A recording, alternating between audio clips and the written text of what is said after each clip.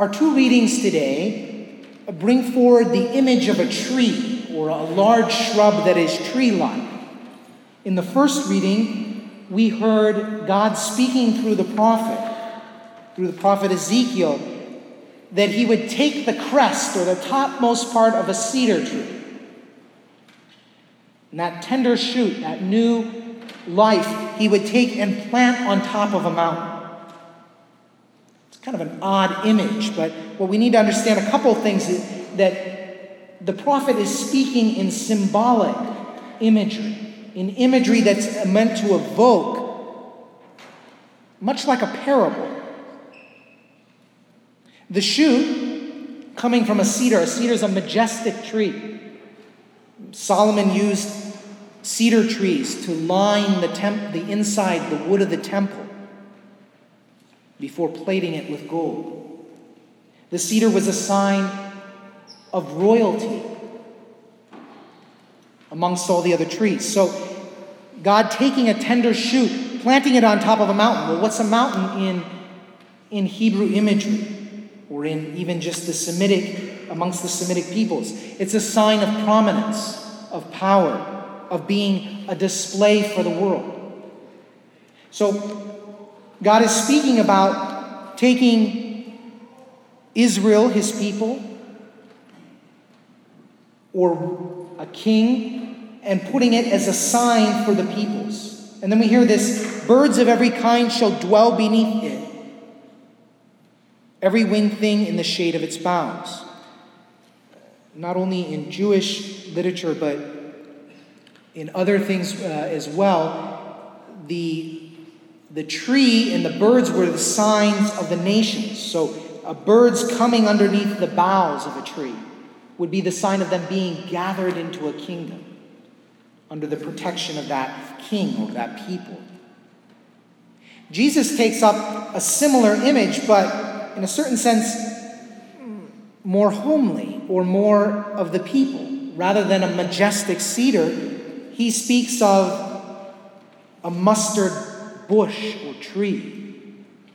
Now, this isn't a scientific claim that the Lord is making, but a claim amongst the people in the Middle East, in the part of Israel where they were.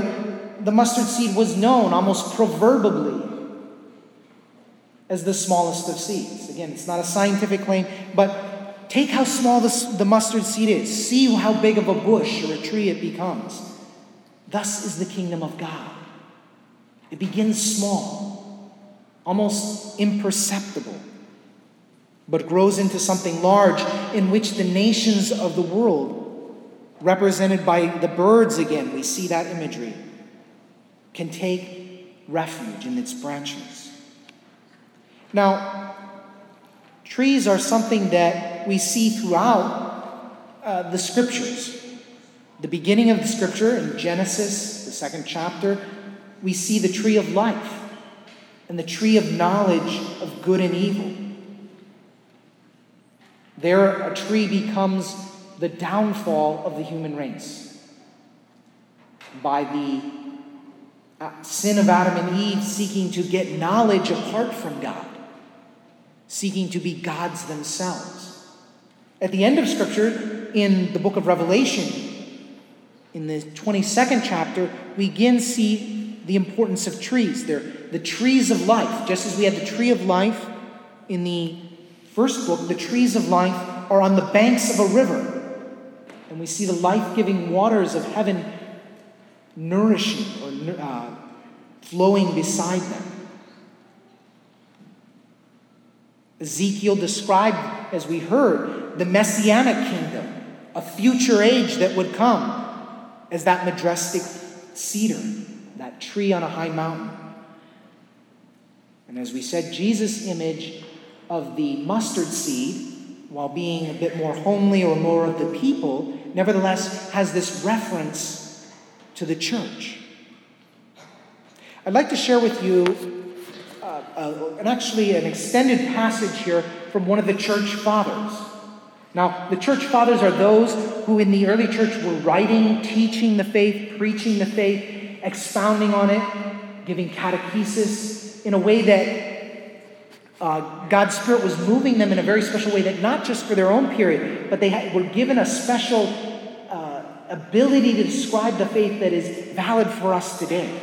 So this is from Peter Chrysologus, one of those church fathers.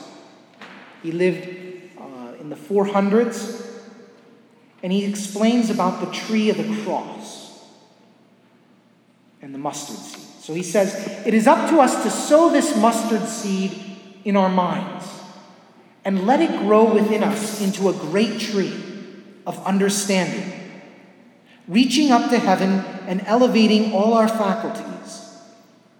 Then it will spread out branches of knowledge, and pungent savor of its fruit will make our mouths burn.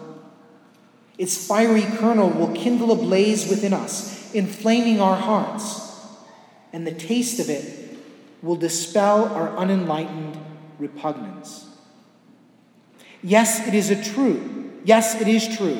A mustard seed is indeed an image of the kingdom of God.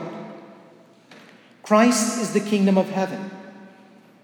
Sown like a mustard seed in the garden of the Virgin's womb, he grew up into the tree of the cross, whose branches stretch across the world. Crushed in the mortar of the Passion, its fruit has produced seasoning enough for the flavoring and preservation of every living creature with which it comes in contact. As long as a mustard seed remains intact, its properties lie dormant, but when it is crushed, they are exceedingly evident. So it was with Christ. He chose to have his body crushed because he would not have his power concealed." Our Lord says a similar thing when he talks about, unless a grain of wheat die and be sown in the earth, it cannot bring forth fruit. Peter Chrysologus sees in the mustard seed first Christ himself, who coming down from the Father, the heavenly Father, planting him in the most pure womb of the Virgin, then comes forth, lives his earthly life, dies, and is risen so that we might have life, that we, as his body, his spiritual body, his extension, the church, might come to fruition.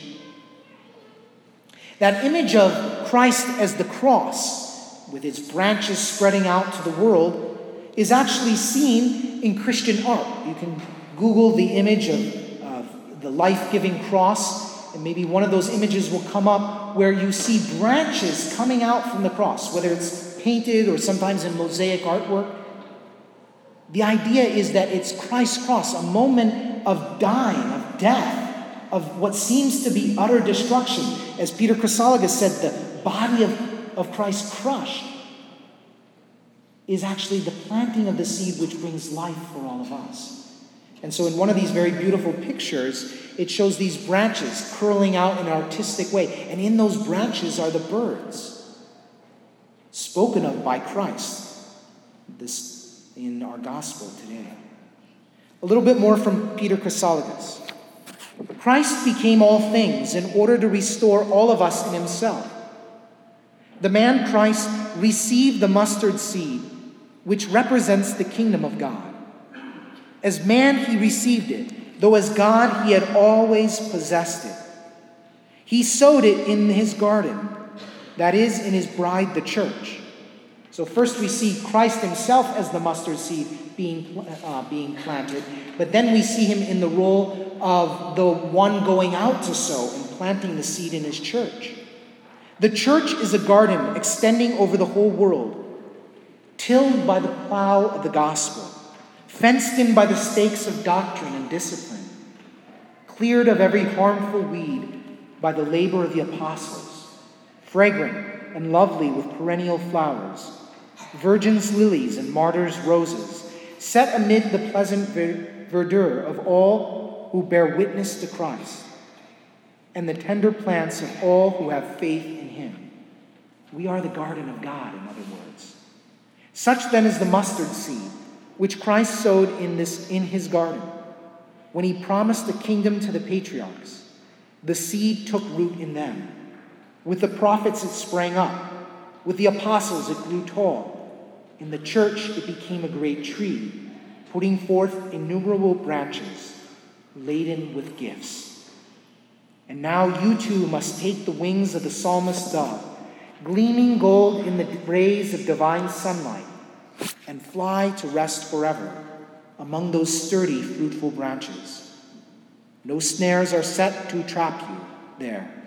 Fly off then with confidence and dwell securely in its shelter.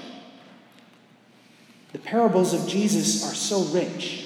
They don't just have one interpretation. They have a cosmic or a universal interpretation, but then they have one that is particular for us as in the life of as Christians, following and allowing that seed to grow in us. The seed that was planted in the prophets, the patriarchs, that came to fruition in Christ, that has blossomed in the church, we are meant to personally insert ourselves more deeply into that, to take refuge in the teaching and in the fruits, the sacraments of Christ and his church.